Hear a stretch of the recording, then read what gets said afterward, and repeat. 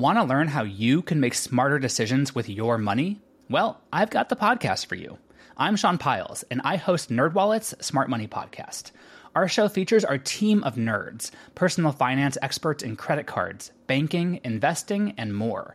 And they'll help you make the most of your money while cutting through the clutter and misinformation in today's world of personal finance.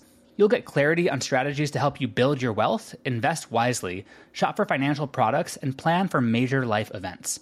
Listen to NerdWallet's Smart Money Podcast wherever you get your podcasts. Today is November 25th, and you are listening to Transport Topics. I'm Rosemary DeSapio.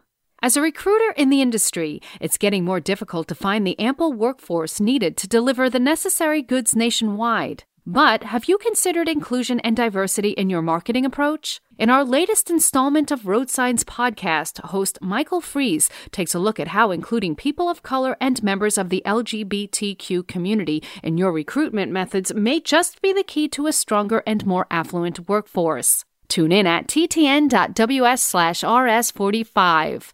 Now let's dive into today's top stories.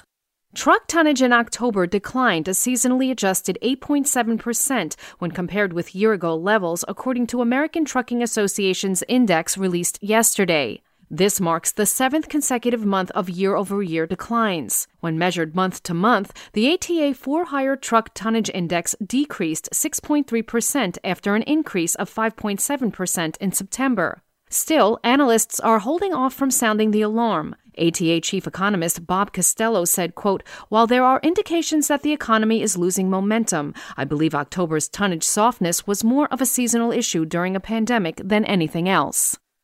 Used Class 8 trucks in October notched the first monthly year-over-year increase in average price after 17 such declines, ACT Research reported in a survey. It expects the gain to continue into next year. The price was $41,812, up 8% from $38,742 in the 2019 period. ACT said that last year there were too many trucks for the amount of freight being hauled. This year, it's the reverse. The ACT survey comes from a sample of dealers, wholesalers, and auctioneers, as well as a few large fleets to determine average price, age and mileage, and estimated industry volumes.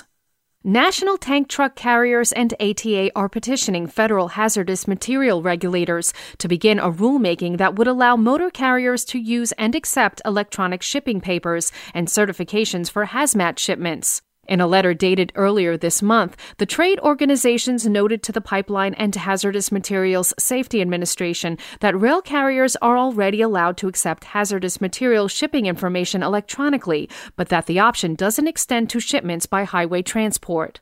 That's all for today. Remember, for all the latest trucking and transportation news, go to the experts at ttnews.com.